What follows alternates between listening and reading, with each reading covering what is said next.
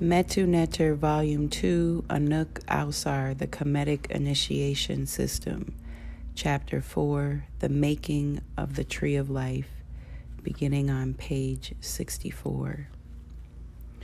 In the everyday speech of the Kamal, the word Ra denotes work, action, the power to do work, etc. It has exactly the same meaning for energy in physics. Rat, the female gender of the word, we should also note, denotes tools.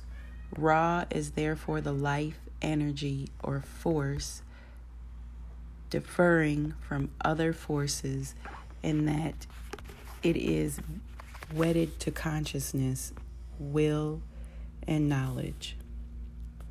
A great impediment to understanding that Ra is the conceptualization of the creative function of the Supreme Being as a conscious life energy is the calm by Egyptologists that it is the sun god, with the unavoidable conclusion that the Kamal worship the sun. Such a belief cannot be maintained in the face of evidence from the Kemetic literature. Unlike the sun, Ra was subject to attack. It could be harmed by the forces of evil, Apep, Nak, Sabao, etc. This can only make sense if it is understood to be a force. The claim that Ra is the sun or the sun god can only be made by fully ignoring the main books and containing the Ra system for the realization of man's divinity. There are the Shat in Shabao, Book of Pylons, and the Shat Em Twat, Book of What is in the Underworld, i.e. subconsciousness. In these two books, the subconscious is portrayed as an underworld divided into 12 sections that Ra passes through when he enters flesh, i.e. incarnates in man. Each hour corresponds to a set of things that must be known, done, etc., in order to advance the consciousness life back to its liberated original state. Where Ra the sun, then the following statement from the story of Ra and Auset would not make any sense. Ra tells Auset that he has, quote, multitude of names and multitude of forms, end quote. That Ra is a concept for an attribute of God. Its role as creator is made clear in the following excerpts. Quote, homage to you who is Ra when you rise and Temu when you set. You are the God, one who came into being at the beginning of time. O one mighty of myriad forms and aspects. End quote. Three things are made clear in this text. The one God is not Ra. Ra is the aspect when it rises, i.e. when it is transformed from undifferentiated subjective to objective being. When it returns to its original undifferentiated state, it is Temu. It is this one being who the Kamal doggedly refused to give a name that is of myriad forms and aspects. It certainly could not be the sun that is myriad of forms and aspects, as even the sage knows that the sun has only one form. You may have noticed that the manifestations, the rising and the setting of God as Ra and Temu, were stated not in the past tense, but in the indefinite. This is because the Supreme Being is ever coming into being as things in the world and returning to its essential undifferentiated state. Quote, praise be to you, O Ra, exalt power, looker on the earth and brighter of Amenta. You are he who forms are his own creations and who makes your creations in your great sun. End quote. Let's begin by noting that the text distinguishes Ra from its sun. In fact, the word for the sun is Aten. Egyptologists have tried to obfuscate the issue by rendering it the disk of the sun, which is of greatest interest in the fact that the Kamau show an insight into the function of the sun that has only been recognized by Westerners following their advances in nuclear physics. That Ra makes his creation in his great sun is paraphrased in the teaching of physics that the sun is the factory wherein all physical matter and energies are created. It is this function of the sun that led to the close association of the sun with Ra. Unless we understand physics, we might think of the making of the sun on the same level with all other things. Suns are the factories wherein are made forces and building blocks of all things in the world. They are the nexus, the points of transformation wherein matter passes from its unshaped to its shaped form.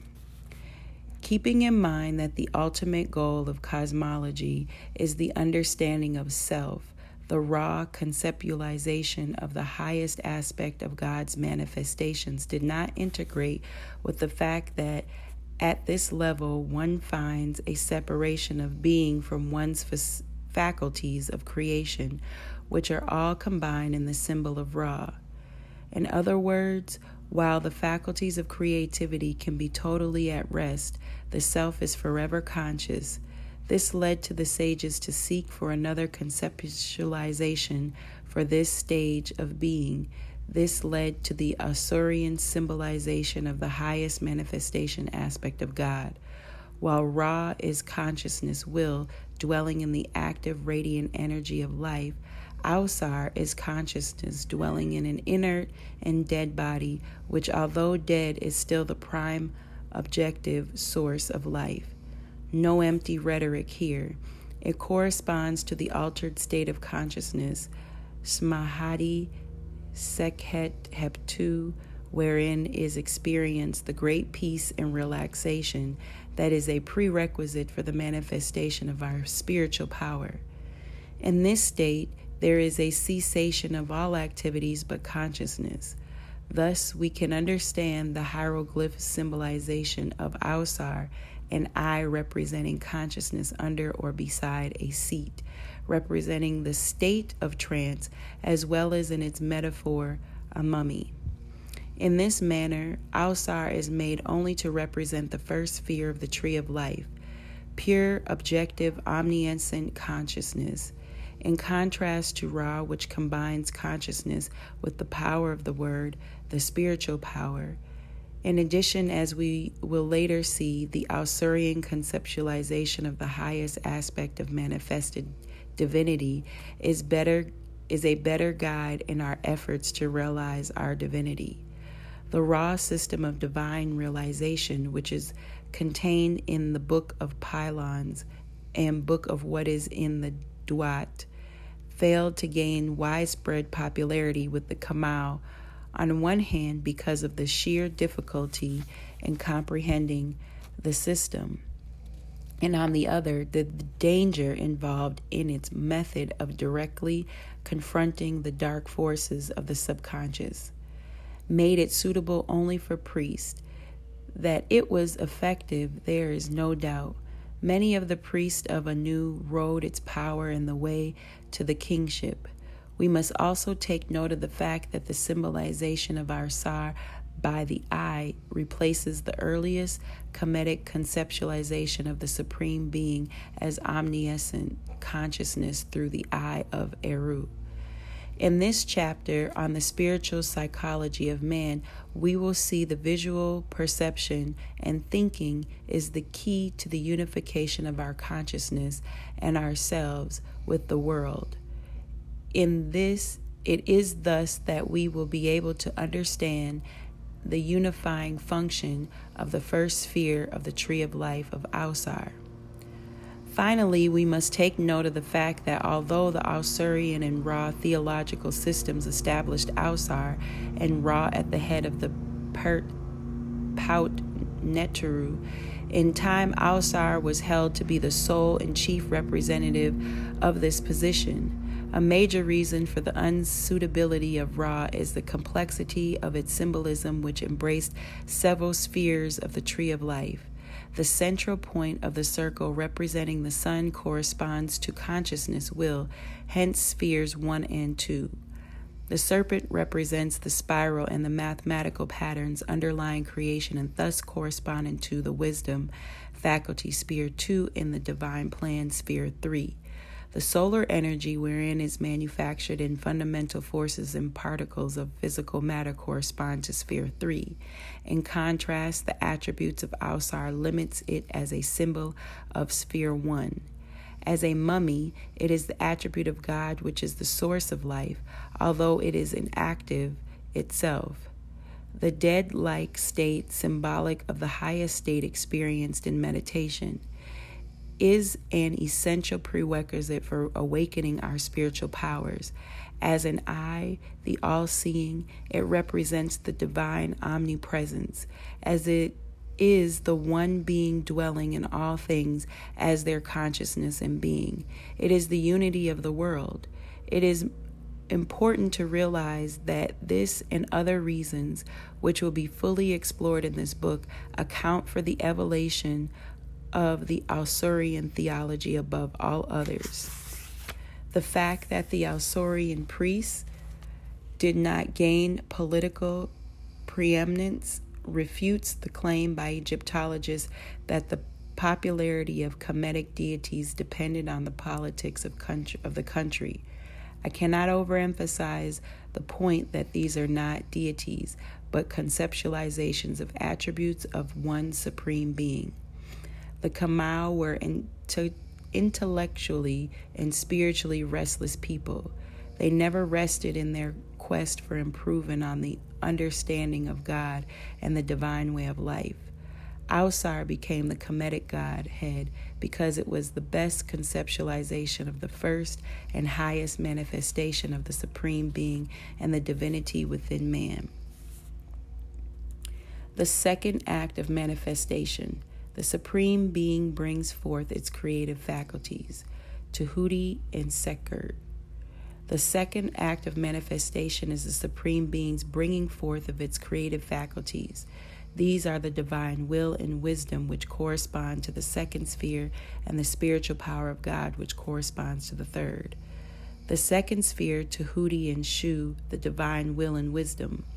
Simply put, man has developed sciences, systematically arranged bodies of facts or truths showing the operation of general laws, because the forces and particles that form the foundation of physical reality were created on the basis of these general laws. This was made clear in the Theban account of creation, which makes the creation of the laws governing the world. The first manifestation following the Supreme Being's coming into being as Ausar. Quote, "Not found I a place I could stand wherein I enlightened my will. I laid a foundation in the divine law or order, and I made every attribute. I was alone. Not had I emitted Shu, not had I emitted Tefnut, not existed another who worked with me." End quote. It is remarkable that unlike the creations accounted of other cultures, including that of contemporary science, the Kamau understood that before things could come into being, the intelligence of the Creator had to lie down in a general set of immutable laws which upon the creation must be based. This observation gains in importance once we consider the fact that the main purpose of cosmology is to provide man with a blueprint for living. She must base all actions in life on divine law as opposed to feelings. Duality and equilibrium, the basis of the law. All aspects of reality are underlied by the principle of duality. Even at the original level of being, the subjective realm, the attributes of Neter are dualized into the material basis of the world, Nu, and the immaterial consciousness, Amen. Tem, which wills the world into being by inducing matter to assume forms. Each of these are in a state of inactivity or absolute equilibrium. Matter is undifferentiated, and consciousness has nothing to perceive, and the will is inactive. The world is nothing else but an objective expression of this original duality and equilibrium. On the surface, of course, the dual relationship are hard to trace beyond the obvious polarities of male, female, positive and negative charges, and so on. The same can be said for the principle of equilibrium. Disorder seems to be the law more than the exception. Simply stated, the chief Kemetic divine laws state that 1. All things are dual, or each pole is half of a unit, or that each thing represents half of a part of a larger whole. 2. The elements of a set of duality must be maintained in equilibrium with each other. For example, the maleness of men is not due to 100% presence of male hormones, as men possess female hormones, which makes them dual in nature. The predominance of male hormones in men makes them unbalanced in their perspective in life and social actions. The same must be said of women. The two must come together to combine the essence of their genders to create a balanced perspective on life. This imbalance applies only to men and women who have not developed the higher part of their being, which is balance in nature. Throughout the course of this book, we have opportunities to look at many of the significant duality in our lives and the world. We must understand at this point that the world is held together by a law that is based on the equilibrated dual nature of all things, wholes and units. The principle of equilibrated dual elements composing a whole was first enunciated in the ideas of Shu and Tefnut. That they were halves of a whole was explained by their presentation as husband and wife, the characteristic Kemetic way of expressing duality and polarity. Unschooled in the Kabbalah, the oldest expression of which we find in Kemetic literature, the oldest in the world, Egyptologists failed miserably to understand the ideas surrounding Shu and Tefnut. The key element of the Kabbalah is association by correspondences. When we say that A corresponds to B, C, and D, it is important to realize that we are not saying that A is ABCD, but abstract general class that these things belong to. Not only can they be specific and concrete examples of genre, they can also be metaphors for attributes that the general class stands for. Thus, a great deal of confusion has been created by the Egyptologists' claim that the Shu is the light, air, fire, and Tefnut is moisture. Change is to correspond, and you will get the proper understanding. The problem is compounded by the common error of Egyptologists in believing that the ancient Egyptians could not think abstractly. It was the Egyptologists who were deficient in their abilities to understand the abstract use of images. Shu corresponds to the abstract category, the nature of which is explained by the qualities that can be abstract by light, air, and fire, considered as metaphors. It is thus the category for all things, and energies that are expansive tend to rise, active, masculine, destructive, energizing, initiating activity, centrifugal, electric, and so on. Its highest essential expression is the divine word that initiates creative activity. It is exactly the same in meaning as the Chinese concept of yang. Thus is made the two correspond to the divine will, which give a primordial impulse to assume forms, and operates at the second sphere of the tree as the will of God, head. Tefnut corresponds to the abstract category, the nature of which is explained by the qualities that can be abstracted by moisture and water, considered as a metaphor. It is the category for all things and energies that are centripetal, introverted, feminine, magnetic, downward in motion, yielding, conservative, inactive basis of formation. It's the highest essential expression, is the divine law that guides the divine word in its creative tasks. It is exactly the same in meaning as the Chinese concept of yin. The Theban tree ran into some problems as it introduced the divine law, which corresponds to sphere 4, before the divine womb, which corresponds to sphere 3. To be exact, the divine will induces activity in the words, which actuality resides in sphere 3. In addition, there was nothing intrinsic in the Shu concept that addressed itself to the wisdom of God's will and knowledge. The problem was corrected by the school of Kaman's conceptualization of the divine wisdom and will as Tahuti. The word Tahuti is composed of Tehu, to measure, and Ti, dual. Thus summarizes itself the duality that is implied in the relationship between Shu and Tefnut. Tehu, which means to measure, to weigh, etc., is tied into the faculty's function of equilibrium. The wisdom faculty, unlike the intellect, does not define a thing scientifically simply by its mathematical identity. The complete measurement of a thing must include its assigned place in space and time, i.e., its position in relationship to all other things and the whole. This enables us to weigh even the things and events that cannot be represented quantitatively, such as philosophical, moral, and religious ideas. It also enables us to avoid the common Western scientific error of claiming knowledge based on a thing's specific behavior and ignorance of its effect and interdependence on other things and the whole. This process was known to the Kamau as the Uachet Metut. The idea survives, albeit meaninglessly, in the common expression of weighing both sides of an issue or what was said, etc.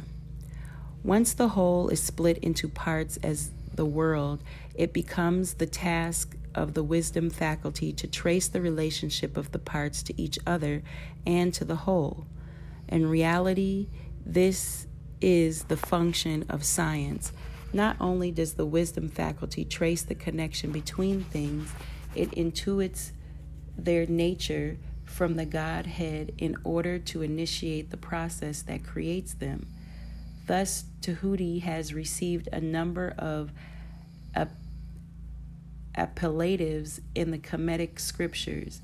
It is the inventor of sciences, mathematics, writing, the will of Ra, the maintainer of equilibrium of the world, the arbiter who prevented anyone from destroying the other, the resolver of dispute between the two combatants, or he who makes the two brothers to go home in peace. The composition of the name of Tahuti of its great interest. It combines Tehu, to measure, with Ti, dual, to note that the measurement of the aspects of reality must be dual in nature. The specific action of a thing must be balanced by its effect upon the whole in order to know its true nature. Tehu contains Hu, which corresponds to the divine will. In addition, as was shown in Volume 1, Hu is also the word of power, the Hekau that is the source of operation of this faculty. Some scribes also rendered the name as Tekhuti or Jehuti, but this is a theological error. In Kemetic philosophy, there are fundamental lines of thinking about the word. As a symbol, it is called Metu. Since images are the fundamental basis of symbolism, the root of the word is tut, in image. In relation to the power of suggestion of the connotation of the word, it was called tek or dehet. It was metaphorically represented by female cobra symbol of the spiral. As the specific energy controlling specific manifestations, it was called Hekau, i.e. word of power. We will see that the use of words for their suggestive power is a function of the intellect. As the will of the Godhead, which initiates creative activities through Hekau, Tahuti is called the mighty in speech, whose words took immediate effect.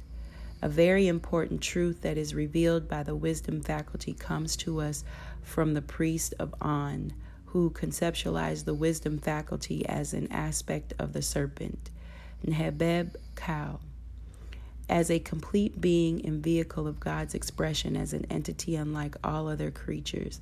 Man must include within his being elements of compulsive behavior and the freedom to choose. We will see that this duality is focused in the distinction and interplay between man's self and his or her person. Here ends the reading on page 73.